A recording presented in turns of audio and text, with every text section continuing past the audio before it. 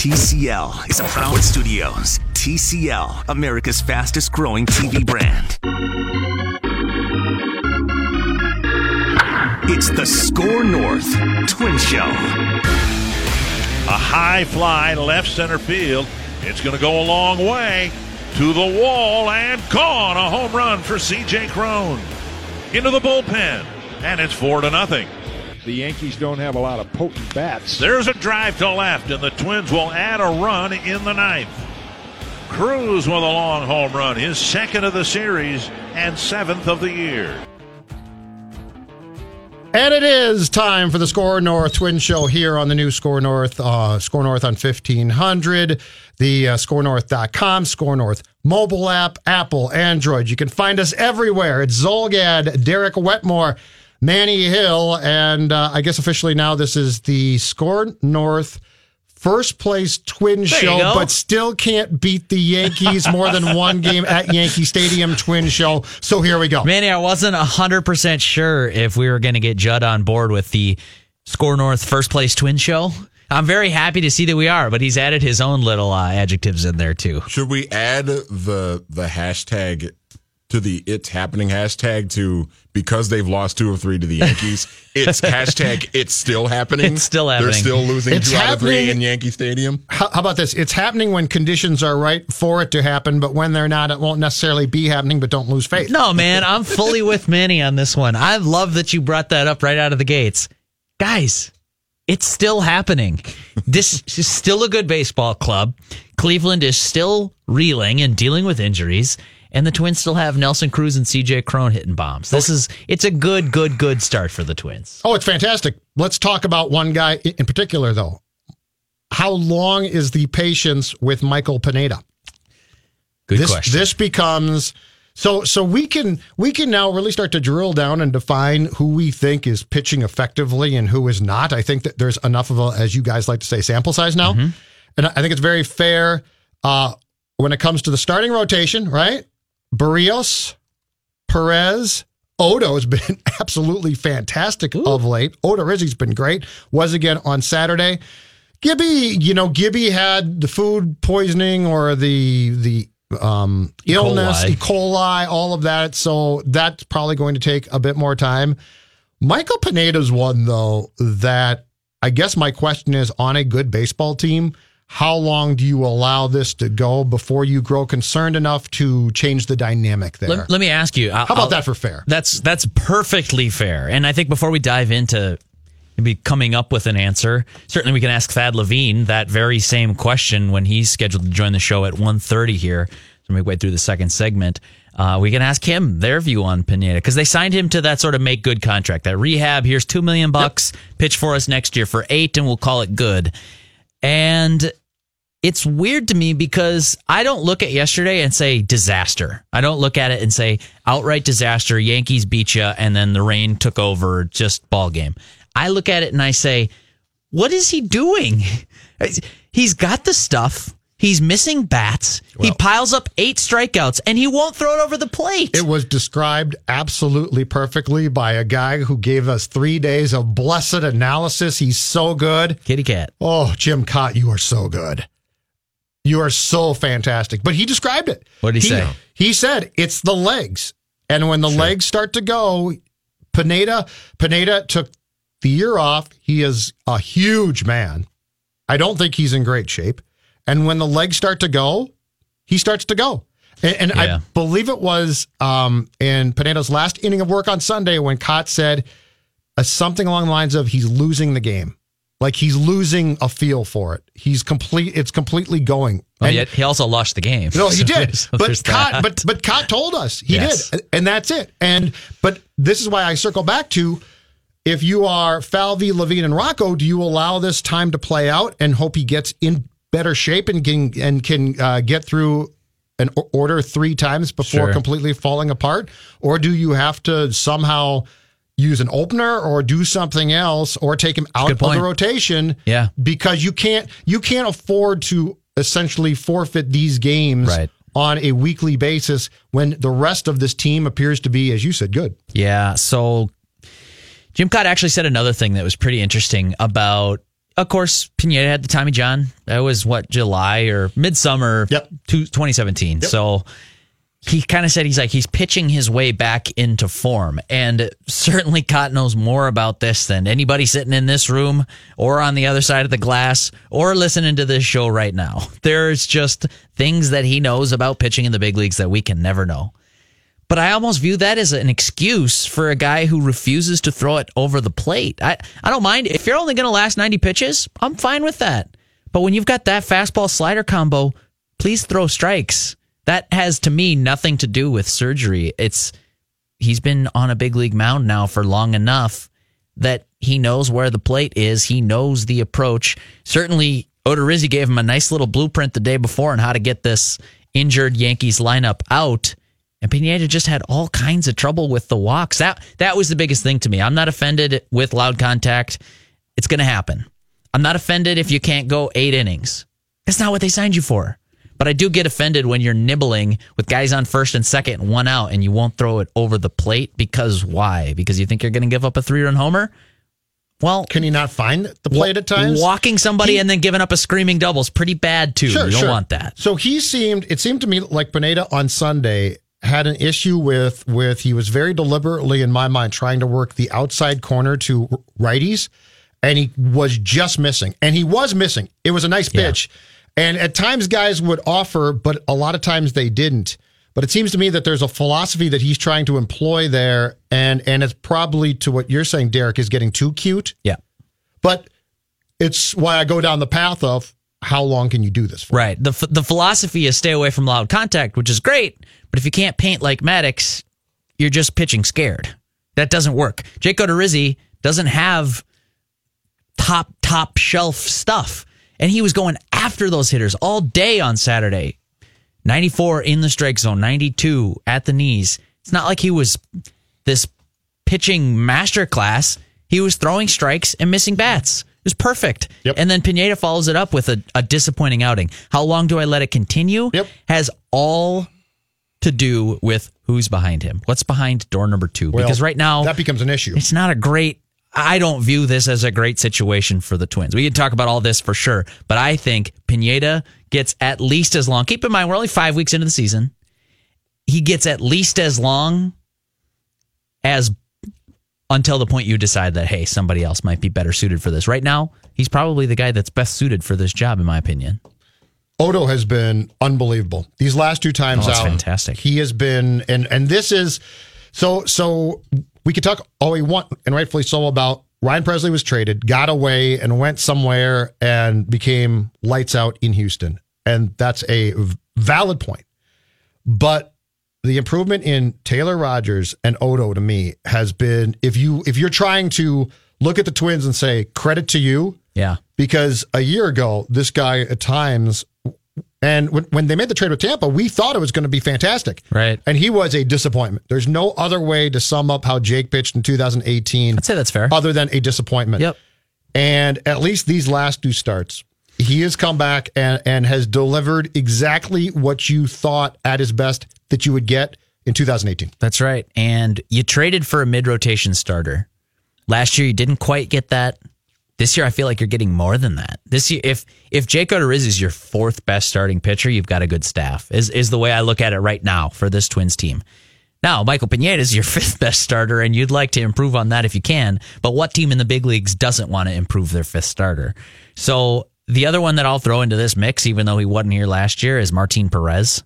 It's been so impressive to me that I came in this winter and said, okay, I mean, Odorizzi's probably a mid to back end starter. Perez is like a back plus. I mean, he's like your 5th starter if this goes well. And the Twins are like, nope, that's okay. Jake Odorizzi's better than a mid-rotation starter. So's Martin Perez. We're rolling with these guys. You could talk about Dallas Keuchel all you want. You could talk about Craig Kimbrell all you want. We're going to get it out of these guys. And I don't know, man. Judd, you were around this winter when I was talking about, like, is this the right approach, or are they getting too cocky about this? And so far, at least, through May 6th of the 2019 season, I can say on the First Place SKOR North Twins Show, holy cow, the Twins know what they're doing when it comes to pitching. I think Martin Perez, to me, goes back a year plus, and it's very simple. Anibal Sanchez. who they signed, and we all laughed and said, what the hell are they doing? Typical cheap Twins. You think you're going to go to the scrap heap and find a starter. We kept calling it the $2 DVD bin. And it felt like that. But what happened? They signed Lance Lynn, to which we all said, 1 year, $12 million for Lance Lynn. This is the greatest. And then they I think at that time DFA'd Sanchez. He goes to the Braves, and he is, if not fantastic, very good. Good. I think he made like 20 starts, but he had a good year. And Lance Lynn, By the way, Lance Lynn has a 5.5 ERA in Texas, in case you were wondering. I saw Lance Lynn pitching in his first appearance this year, so a month back now. He is, and I'm not joking, you guys, he is bigger than last year. Wow. Like, he looks... I haven't watched any of his starts this year. He is enormous. I had my fill. Well, he's had his fill, too. And he's not stopping. And imagine him pitching down there in that launch pad. I know. The ballpark, too. I know. Wait till July. If he's still in their rotation in July, oh my God. Well, and he might be skinny by then because he'll sweat so much. That's a hell of a... They'd better hope he's in the rotation. They gave him a 3-year deal. They better hope. Hey, you know what? If you watched him last year and you were dumb enough to give this guy a 3-year contract, that's on you. What were they thinking? But don't you guys think... This goes back. The Twins, Falvey and Levine, were right on Sanchez. They were flat out right. Yeah. He would have given, if he had done for the Twins what he did for the Braves, in a different league, obviously, he would have given them exactly what they were trying to get. And I think that they looked at Perez and said, all right, we're going to change you a little bit. There's going to be some tweaks here, but if you come in and pitch and we work with you, you are essentially going to slot into that role, and we don't need to try to get cute there. Yep. And to their credit, I give them credit for that. They got that much cheaper than what you would have expected to sign Dallas Keuchel for, and they got a team option for Perez for next year, which is looking sweet at the moment. That's kind of just one of those master strokes that we didn't know at the time. Of course, we made fun of them for it. And I don't think that we made as much fun this time around. I think we questioned it, but the Sanchez one, we mocked. I got after him a little bit. I like with the Anibal Sanchez in the back of my mind, thinking like, well, they know things I don't, but still, what are you doing? Why'd you go get a guy with a 6 ERA? I dug in a little bit on the SKOR North Twins Show. It wasn't called that at the time, but I dug in a little bit. And I was wrong, obviously. The thing that's interesting about Perez, of course, adding the cutter has helped both righties and lefties. You can get in on lefties' hands. Righties, you have a pitch that runs away from flip those, obviously. Lefties, it's running away. Sure. And then righties, you've got one that can get in on their hands. But it's really fascinating to me that all of that stuff is just better when you have 96. It's like we can talk all day about pitch design and like, yes. Trevor Bauer, so impressive. I'm really impressed with Trevor Bauer for doing this, but like we gone too far saying he taught himself this Corey Kluber breaking ball, and that's amazing and part of the marvel of modern day baseball. However, if you have a Corey Kluber slider and a 90-mile-an-hour fastball that you can't locate, you're pitching for the Saints down St. Paul in a beautiful ballpark in Lower Town St. Paul. But when you have that and pair it with 97, I love that ballpark. I think there's $8 for craft beer. Don't get me wrong. That corner down in left field when you're sitting on the grass berm and you're 30 steps away from a craft beer, it's great. The baseball's not good, but who cares? My point is that if you pair a Corey Kluber slider with a 97-mile-an-hour heater that you can spot and miss bats, you are an all-star, borderline Cy Young candidate. So that, to me, is the most amazing part that I think they are getting appropriate credit for it. Don't get me. I think there are people that are saying, "Whoa, look what the Twins have done with Martin Perez." But you watch this summer unfold, boys. I'm going to make this prediction right here. Martin Perez continues to pitch well and continues to throw that 96, 97. And this was a guy who was a huge-time prospect coming up when he was 20, 21, 22. Big name in the pitching prospect circles. Never quite delivered on it in Texas. But if this Twins team is in first place in July and they start to get the national buzz that they're going to garner for this, when people start talking about them in New York and on the other coast, they're the talk of baseball, or one of those teams. One of the things people are going to be saying is, oh my gosh, look what they've done to resurrect Martin Perez's career. Perez deserves all kinds of credit. The Twins, their staff, their whole pitching plan deserves. Maybe too. Wes Johnson is a big part of that plan that is going to start getting the national recognition that it deserves. We're just a little bit too early for that. I don't think they've caught the league by storm just yet, but it'll happen. That'll come later this summer. Quick side note, gentlemen. Derek, you would probably know this more so than me or Judd. Did Anibal Sanchez, did he get paid this past winter? Yes. Nationals. Washington, yep. He's pitching. And he's not good right now. It is not going well for him right now. Is that right? He is, forget about the record. I mean, just for the sake of the point, the record, he's 0-5. Not that it really matters at this point. Well, that team. What's the ERA? 5.15, which is obviously not good. What's really, really disturbing about this is in 36 2/3 innings, he has walked 22 batters. Ouch. But this is why you get these guys on the scrap heap, and you sign them for cheap, and then they're good, and you say, that was fantastic. Manny, did Washington? Thanks for your contribution. Exactly. Yeah. Goodbye. Did Washington give him a 2-year deal? I don't remember. Well, I can look it up. I think it is a multi-year deal. I know it was one of those deals where it was like, oh, look, he's fixed now. Pounce on him. I'm not. Perez is perfect. Advocating signing these guys to long-term deals. I'm advocating the 1 year, show me something. Oh, you did, and now you got paid by somebody else. And, and in the case of Sanchez, it might be something that the Twins, and let's be honest, let's give the Braves some credit too, that they saw that they were able to tap out of Anibal Sanchez, that whatever the hell's going on in Washington is just ugly. They've got problems there. Yeah, well, and I look at the Perez deal, for example, they've got a club option. So sometimes we criticize Derek Falvey on this show. One thing you cannot criticize him for at all, and Derek Falvey is a genius as far as I'm concerned, giving yourself the flexibility to get out of a deal if it's bad and to get back in and re-up if it's good. Yes. I mean, the Max Kepler deal looks golden at this point. Jorge Polanco, same deal. Oh my gosh. You mean you get to have that guy as your shortstop second baseman for the next 5 years? We're talking about one of the best hitters in the American League right now. That looks like a masterstroke. And then Perez, if you come in here and make this bet that we can change him, we can make this work, this starting rotation is going to be awesome, and he flames out, okay, move on to the next one. Right. You got Cole Stewart or Steven Gonsalves or whatever your next line of attack is. But if it's good, you can double down on that bet and get him for another year for a really affordable contract. Yes, please. Derek Falvey, the economist, has created several masterstrokes like that in his short time with the Twins. I think it's one of the key components to their success right now.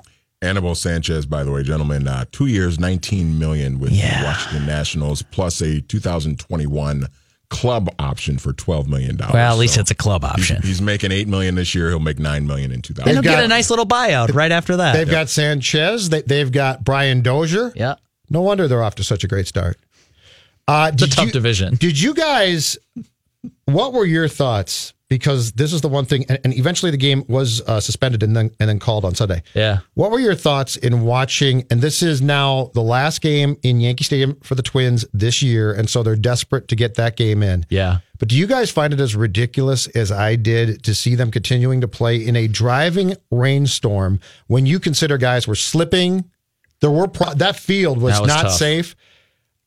I understand what they're doing, but in this era, and these guys being paid as much as they are and being expensive, valuable commodities, I don't get that one. Yeah. Watching, it's one thing if it's drizzling, but when you can see it coming down sideways on your TV and they continue to play, gosh. If I'm any club, I'm saying this isn't worth it. Well, was it Buxton that got a ball that slipped and it came right over his head when he's standing in the batter's box?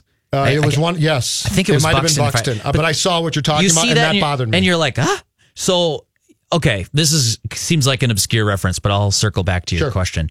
You remember Chris Sale when he was with the White Sox and they had like a throwback jersey night and he cut up the uniforms? Oh, yeah. And people were like, well, that's petulant or that's childish. But his point was, do you care more about winning games or marketing shirts? And the White Sox said shirts, and he said, screw you, I'm out of here. I mean, basically, I'm paraphrasing. I wasn't there, but I'm guessing that's how it went down. I get your point. I felt that same way watching guys get spit on. And Marwin Gonzalez, I think it was Marwin Gonzalez having to face Aroldis Chapman there in the 8th inning as they were finishing up and he was coming in for a 4-out save. And he's like brushing rain beads off of the bill of his helmet when he's about to face a 101-mile-an-hour fastball from one of the best lefties in the game. I was thinking, okay, do you care more about the scheduling, marketing, and making sure this game is played? Or do you care about the product and the safety of the players that are there? I don't know that that's the conscious decision we're making, because remember, this is an umpire's call. Right, but and the Yankees have some input to say, just so you know, this is going to get hairy making this game up if we have to. Let's please try to get this in. But it's in the 8th at that point in time, and it was coming down sideways. And if I'm both clubs, I say, you know what? You got to call it. Yeah, I mean, if I'm the Twins, I want that to keep going because I want a chance to win the game. What if Kepler gets hurt? What if Buxton gets hit? Right. Like, there's no way, and I get that fields drain really well now compared to a long time ago. I get all that. Sure, but the baseball's wet. The baseball's wet, and when the rain is coming down sideways, it just takes one guy to slip. Yeah. It's not worth it. Yeah, it's tough to see, because I was, like you, I was watching on my TV. I wasn't in New York, and so it's hard for me to... But you see the tweets from the people who are covering the game. You see the photos from the press box. You see the FSN broadcast of the game that you're alluding to that, yeah, you can tell this is probably not fit for baseball. This is not optimal playing conditions. You do start to wonder, like, just when does player safety creep into this? It was good to see that they finally did get in there, and they were like, nah, this isn't getting any better. Let's get out of here. Then what's the deal? They have to, like, wait. Is it true that they have to wait for an amount of time before they can actually... TV said, Dick said an hour, and then I think someone tweeted Lavelle, and he said they have to wait a half hour. Yeah, I saw Lavelle's tweet. But that radar wasn't... There was no break there. Yeah. There was no... That was going to continue to rain late into last night. And that's fine. I get the problems, but what I don't get is if it's drizzling, okay, keep playing. But when the baseball is slipping, you got problems. And if I'm the Twins, I want to creep back in and win this ball game. But I think we got a... And are you really going to do it in that weather? Yeah, I'm like, I think we got a good ball club here. We should try to squeeze every win out of the roster, but this looks like a 90-win team to me. So I'm feeling pretty good about it. And what if Buxton gets hurt? Aroldis Chapman. That's not just some guy out there. Yes. That's Aroldis Chapman standing on the mound in a driving rain. I'd be a little terrified. A wet baseball coming at you with a guy who might say, I can't control this. I just flinched as you described the moment. Last thing, the past week, I want to give a bravo here to Byron Buxton. Somebody got to him. He's no longer crashing into fences unnecessarily. He is now, for lack of a better term, he is now making running catches. And he's putting his hand out. He's feeling the wall. He's feeling the wall. Yes. But this is what I wanted. It's great. It was not that tough. He's a longtime listener, I'm guessing, of the SKOR North First Place Twins Show. And we told him early in the year, we said... SKOR North First Place Twins Show, except when they play in Yankee Stadium, at which point they lose 2-3. Hashtag just stay available, Byron. Just stay available. That's the kind of value he has. I talked about it when he crashed into the wall early in the season, and I said, you wouldn't want Mike Trout running into the wall. Byron Buxton is not Mike Trout. I'm not making the comparison. But if Mike Trout misses 6 weeks with some kind of injury from running into a fence, you will say, great, I would have rather they hit a double. But you know what he's shown you? I feel the same way about Byron Buxton right now. Byron Buxton has shown us in the last week that you don't need to attack the fence. Because my argument has been, you're not a cornerback. This is not a receiver. Right. The fence doesn't move. Right. And people were like, but he makes these catches. And I said, yeah, he can still make them. Somebody got to him and said, feel for the wall. I like that he's doing this. He's bracing himself now. It makes me happy to see that you're not worried about covering a 6-week absence because he runs in and strains his shoulder. Which made 0 sense. And it's great. And he's playing well, too. We should obviously say that. We're going to take a break on the SKOR North First Place Twin Show. Is that correct? SKOR North First Place Twin Show, except when they play in New York. Except when they play the Yankees in Yankee Stadium, but it's great. In which case they lose 2 of 3. When we come back, bottom of the hour, so we're going to be joined by Twins GM Thad Levine at Zolgad, Wetmore, and Manny Hill on the all-new SKOR North. Let's bat around some banter. Twins. The SKOR North Twins Show on SKOR North and SKORNorth.com. This Saturday night, Minnesota United travels to Chicago to take on the Fire right here on SKOR North, the SKOR North mobile app, and at live.skornorth.com. Join Jonathan Harrison and Dan Terhar for the pregame at 6:30, and they'll kick things off at 7. That's hit to right field. Hit pretty well. Going back is Maben at the wall. That ball is gone. A 2-run home run for Mitch Garver. All right, SKOR North Twin Show. First place if you're Rami or Derek. There you go. If you're me, first place, but you have problems against the Yankees. Maybe we can just shorten it to the SKOR North Twin Show. That's what I want. Okay, let's Can stick we with please? that. Yes. Can we please? That'll play. All right, let's go to the phone line. Joining us now, spending some time, and we appreciate it. Twins GM Thad Levine joins from Toronto. Start you off with this one, sir. How did you weigh, or how do you weigh, watching the eighth inning of yesterday's game with your team still having a chance to potentially come back and win, but it starts to have a driving rain, and I would imagine that you're weighing, in that sense, too, a definite concern about player safety. Is that accurate? It is. And we went into the game yesterday knowing that we were going to have a pretty tight window to get in, ideally somewhere between 5 and 8 innings. I don't think, based upon Mother Nature's inclusion in the game, that we were really overly optimistic we were going to get 9 in. I think they actually did a pretty good job of just even being able to get an official game in. But once you get to that point, and you're watching the game and you're seeing water pooling on the field and you just see the difficulty that the pitchers are having in throwing strikes, I think you realize that it's just that you have to prioritize player safety at that point. Love to walk out of there with a win, but at the end of the day, we totally support the decision that was made to cancel the game at that point. It just felt as if the field was officially unplayable, and certainly Romero was reflective of how difficult it was for him to throw strikes at that point. Yeah, Thad, it's Derek here. You guys are in first place and might be close to getting Miguel Sano back. What can you tell us about the updates that you're receiving on his Billy Madison-style tour through the minor leagues here? So a great analogy there. So, on a few fronts, I just would like to talk about that. One is clear: his performance in the minor leagues has been solid. He had a home run again yesterday, and he's been swinging the bat well. I think additionally from Miguel, as fans have learned about him over his career here, that's only part of the equation. The other part of the equation is how is he doing in terms of his maintenance off the field, and he's done a really nice job. He's been really committed to the program that we put in place last offseason. Unfortunately, sustained the injury coming into the year, so he didn't get to have the full benefit of that. But he's getting back in great shape, and he's also been a nice mentor to some of our younger players down there. So I think on all those fronts, Miguel has shown a lot of maturity, and certainly from our fan standpoint, some decent power along the way as well. Yeah, and I know people don't like to put timetables on this stuff, but fans see, he climbs up to Double-A and he hits a home run the other day that made its rounds on Twitter. Do you guys have a date in mind that if it goes well for him, you'd like to see him back in the big league lineup? So our plan with him, and the answer is generally speaking, yes. I can't tell you it's a specific date, but it's kind of certain metrics that we're looking for him to pass. But our thought here is he's just spent so much time away from the field that we're not going to shortchange him here. We're not going to artificially rush him. We're very comfortable with the unit we have at the major league level. So when he is fully ready to go and we're putting him in a position where he can play the majority of the games in a given week, then I think we'll bring him back up. And even then we're going to probably ease him back in just due to some of the weapons we have in guys like Marwin Gonzalez and Jonathan Scope and Polanco and Adrian. So we're going to be able to spell him so he doesn't have to play every single day. Sure. But when we bring him back up, our goal is this is a one-way ticket and he doesn't have any setbacks along the way. So we're going to be a little cautious on the front end to hopefully reap all the benefits down the road. Hey, Thad, does he come back and play third base on a consistent basis, or are we talking about a potential situation here where Miguel plays some third, some first, and DHs as well, do you think?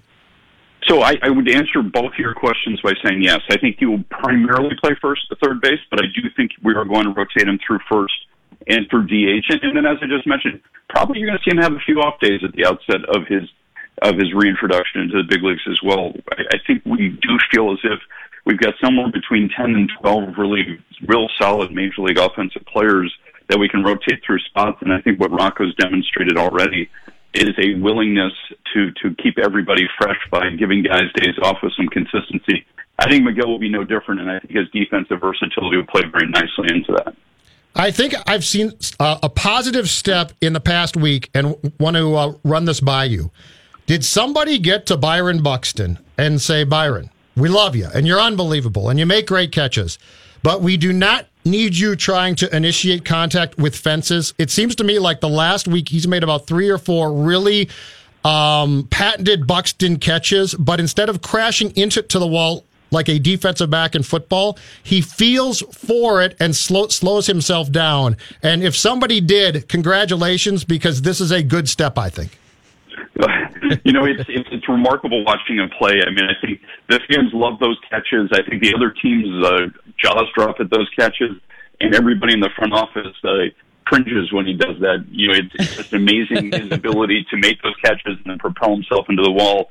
We look at it and say the whole purpose of the warning track is to give an average human being the ability to break down from sprint speed to slowing down before they crash into an immovable object. He's not a normal human being. I think we need to have a little bit of a wider track for him out there, because the one that's currently being in use is certainly not slowing him down in a quick enough fashion. But hey, listen, he's spectacular to watch out there. I wish guys would challenge him move coming in or going left and right more than going back. Sure. Yeah, maybe a Byron Buxton warning track at Target Field is coming next summer. That'd be fun. 20 yards wide. You're not kidding. No. Twins GM Thad Levine is our guest on the SKOR North First Place Twins Show, as we're calling it this week. Thad, this has been really fun from an outsider's perspective to watch the pitching evolve in the Twins organization. Wes Johnson hired from the outside, coming from the college ranks. I know, of course, he's got help in developing these pitchers. But what can you say from your perspective about how the development has gone here this season in 2019 from guys like Jake Odorizzi, Martin Perez, and on down that list? You're absolutely right. Wes Johnson deserves a ton of credit, but he's got a team of people working with him, and we paired him up very purposely with Jeremy Hefner, who has run our advance the last couple of years. I think the two guys really bring such a tremendous attitude to the process, and that is they are tirelessly working to develop individual programs for each of our pitchers. So there's no sense of, I think, what our fans had learned to call the Twins way in the past, which was most of the pitchers were encouraged to pitch the same way. Our guys are not doing that. They're sitting down with each individual pitcher. They're sitting down with our analytics folks and determining what's the optimal pitch mix, or should we introduce a new pitch or de-emphasize another one? Should we emphasize a location or de-emphasize a different location? And they've really gotten buy-in from the pitchers because they've seen results. Yeah. And when they don't get an immediate traction, I think Wes and Hef have done just such a great job of continuing to try to come up with different ways of explaining what they're trying to achieve and working individually with these guys. So I think the pitchers really have learned to respect those two coaches because they clearly have their best interest in mind, and then it doesn't hurt the fact that we've now seen some great performances on the field to back it up. And obviously the players deserve all the credit for that. I think Jeremy Hefner and Wes Johnson have put the pitchers in position to succeed. I think the pitchers have gone out and succeeded. What was regarded as a plus offensive club coming into the season, I think has proven to be a lot more balanced than maybe fans would have expected. Yeah. No, it's been fascinating from the outside to watch that kind of go down. Speaking of the outside, too, we in the media and certainly fans of this club follow other clubs around the big leagues and see what has happened to Cleveland here in the first 5 weeks of the season. Not specifically from a performance standpoint, but losing guys like Clevenger, Corey Kluber, some big blows for that club. From a front office perspective, Thad, do you guys pay attention to that? Does it change how you operate on a daily basis? I think we have to pay attention to it. We're constantly evaluating our team relative to its chief competitors, and certainly the Cleveland Indians are the class of the American League Central until we or another team unseats them. So we're very attentive to what's going on with them. Now, on our side of the ledger, Miguel Sano, who was supposed to hit in the middle of our order, has not had a plate appearance yet either, so we haven't been without our own adversity. But I do think it changes the landscape somewhat. We still regard that team as being excellent and one that we're trying to chase down. But right now, I think we're relishing the position we're in, but we know there's a lot of season left to be played. But we'll continue to monitor the progress of that team as well as the other foremost teams in the American League throughout all injuries and peak performances as the season ebbs and flows. How do you feel about your starters in the bullpen right now? And speaking of looking towards the outside, have to ask, when Keuchel and Kimbrel stay on the market, are you still considering them? Is there, as you see this team be more successful with a potential, I would guess, to win the division, what's the thought process there with two guys still out there? I think we've always had ownership support to pursue opportunities to improve the team. I will say this, I think we're really focused on the 25 men we have here and the handful of guys who are matriculating through the minor leagues and some guys that are getting healthy. The team's performed so well, and so we want to keep our attention and our focus there. Now, that doesn't mean that we can't have scouts continue to look at all the options out there and some of our analytics folks. It's early in the season yet, but, as people always say, these games matter as much now as they will later in the season. So we're constantly looking at ways to optimize this team. Right now, I think our focus is primarily internally, though. And so, also, from a baseball standpoint, too, Thad, how concerning potentially does it get as guys stay unsigned there? And I would guess, especially with the starting pitcher, there comes a point in time, too, where just the thought process of if we pursue said player and said player joins us as a veteran starter in, let's say, June 1st, it's going to take until July. And I go back to what you guys also saw with Lynn a year ago, which was signing a guy in March, and he really didn't find his stuff probably until June or so. It's an excellent point, and I wish I could tell you there's a formula there that we feel we could follow and say it takes X number of days before a player returns to his peak performance level.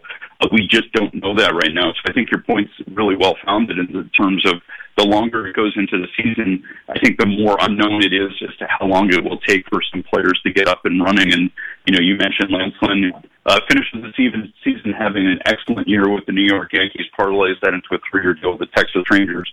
Believe it or not, his end-of-season performance is almost exactly what our guys had projected. It just had such a lion's share of it came in the second half of the year, which was when he wasn't wearing a Minnesota Twins jersey anymore. So it does take a while for these guys to get going. I guess there is a reason we have spring training, and as long as it is, to get these guys ramped up, and that's part of their routine that they're used to.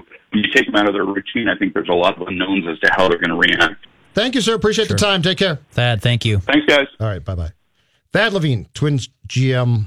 That is the one thing. I also think, Derek, it's time in our conversation about Keuchel and Kimbrel to sever them apart. Yes. Kimbrel intrigues me. Yes. I don't want Keuchel now. I just think it's too late. If you sign him, there's going to be an expectation to get him back here or to get him here as quickly as possible. He's not a young man.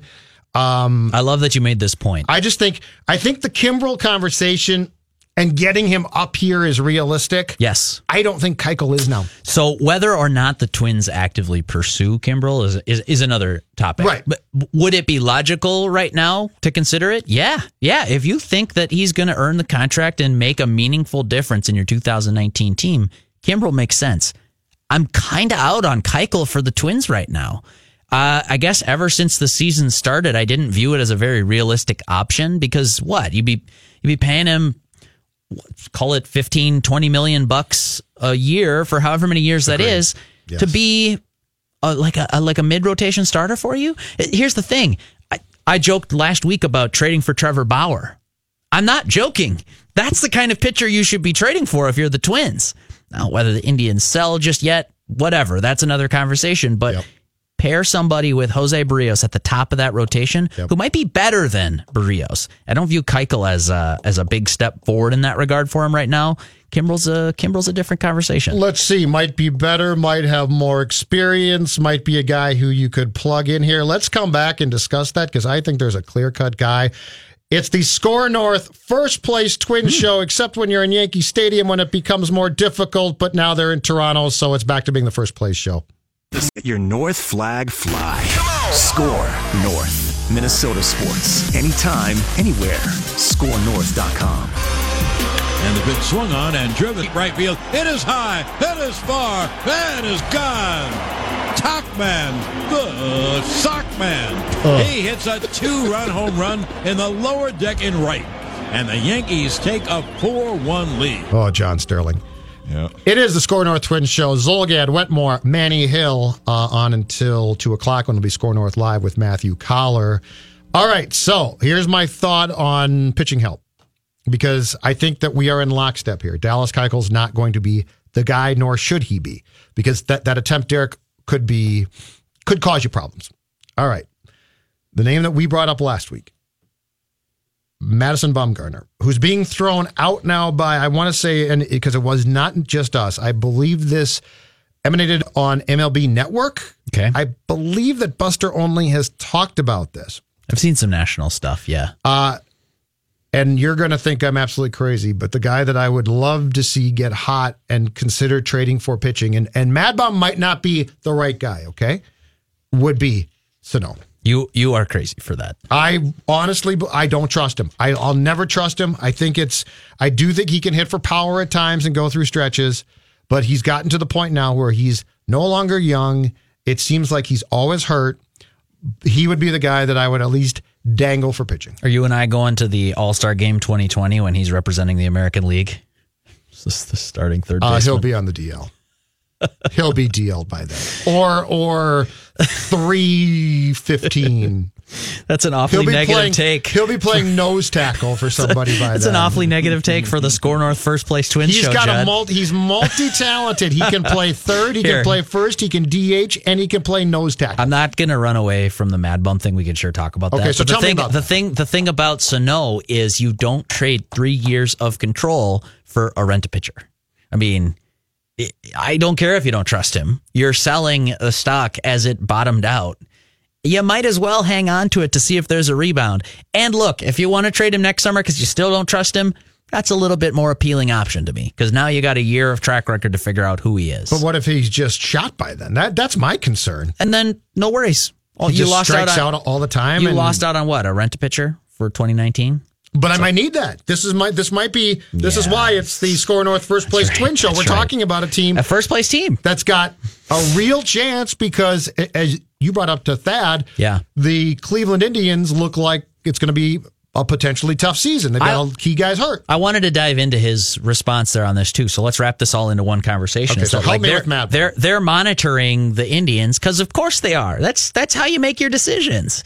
If Cleveland sold off every piece of real estate that it owned over the winter, and now they were rolling out a minor league team, maybe you don't have to sign a Marwin Gonzalez to win the division. Maybe you don't have to, go get a Blake Parker, or maybe you set your sights a little bit lower in the second base market or something. I don't know. You always make decisions based on what your direct competitors are doing. Yes. You want to make the best team possible, but you also know you just got to finish ahead of the Indians, and now you're in October. Yep. So to me, I view this team, they gave themselves a shot to be in it, to be in contention, in the conversation, within spitting distance of the Indians. And they were going to see how the first 2.5 months of the season went. And now we're not fully 2.5 months in, but you can kind of see where this is headed, and it looks good. If you're the Twins, you gave yourself a shot. You're going to be in it. You're going to be either in first place or right there in the American League Central. And then I think you look this July and you really ramp things up, and that starts with pitching. Yes, because you very well need pitching help. So when you get there, you can be truly competitive. Right. So now we are not discussing the potential of winning the American League Central. Now our discussion has evolved to you have a very good chance to win it. What's your pitching going to look like, both starting and from the bullpen when you get there? That's right. Exactly. So I think you build this around a short series now. And that sounds crazy, but let's just play this thing out. So help me out. What you want in October is 2 great starters who can go get the game won. This is not, I don't know if this is a patented theory that's out there. This is what I've felt for a number of years now.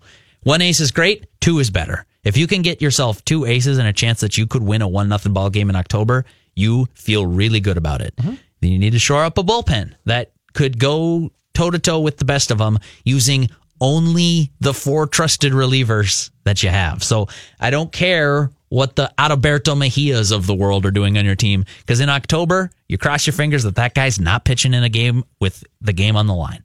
You want Blake Parker. In this example for the Twins, you want Blake Parker, Trevor Hildenberger, Trevor May, certainly Taylor Rogers, in as many high-leverage innings as you can possibly have.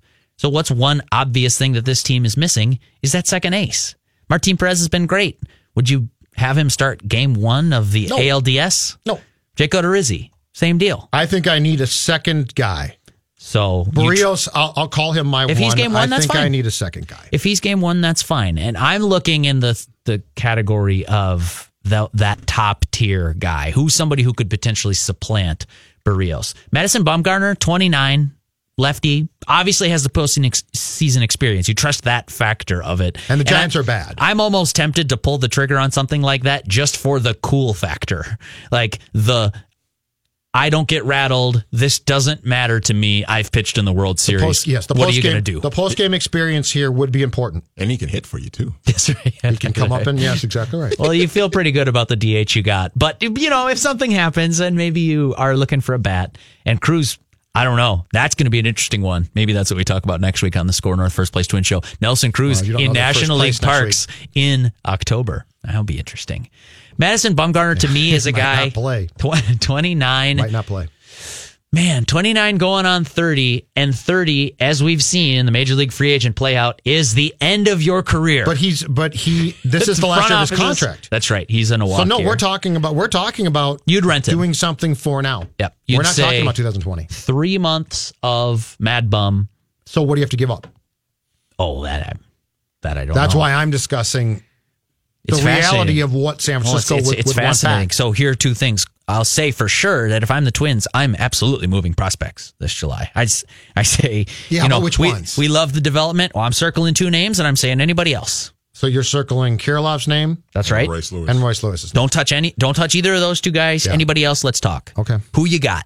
Because all right, there are some great prospects in this organization, too, that I'd be willing to move, but you'd better give me the moon and the earth for them because, I'm not going to just give you Brusdar Gratterall. Give me the third name, then. On that list, that short list? Yeah. So what's the first name that you don't have circled? Gratterall. Okay. Pitching prospect. I mean, pitching prospects are inherently risky. I just, as a gambler, I would just look at it and I'd say, this guy could be great. This guy could also blow out his arm in 2 years, and we don't know. Here's a case in point. Lewis Thorpe. They love Lewis Thorpe. Great arm. Pitching for AAA right now. He got rocked a couple days ago. Yeah, he did. I think he's got 6 starts, and 3 of them are disasters. And the other 3, he looks like a future top of the rotation starter. It's like, and he's a kid. He's 23. But that's the type of guy that you would be willing to make a trade or to move in a trade for a guy who's going to solidify your rotation for the remainder of the summer. But that's where it gets difficult because I'd rather have 6 years of Lewis Thorpe than 3 months of Mad Bum. But can you if pass you're up the Twins, opportunity? exactly. If you're the Twins, you have to weigh that. That's the interesting thing in my mind about this team. This team is built on 2 definite different tracks. That's right. This team right now, which is Crone and Scope and Gonzalez and a bunch of guys who you knew could hit, but you weren't positive how this was going to go. That's right. And then the future team, which is a lot of good young players, anchored probably by a guy like Buck. Sure. So and Barrios. Derek Falvey, the economist, gave himself the out in those aforementioned contracts and knows that, okay, that's fine. Let's just step on the gas if this goes the way we hope that it goes in 2019. So I don't know what the step on the gas move is, but I would go circle all the bad teams and start making phone calls right now about what's available because we're definitely of the mindset that we can move some prospects this summer. Thank you, sir. Thanks, Judd. That was the SKOR North First Place Twins Show. SKOR North Live with Matthew Collar comes up next right here on the all-new SKOR North.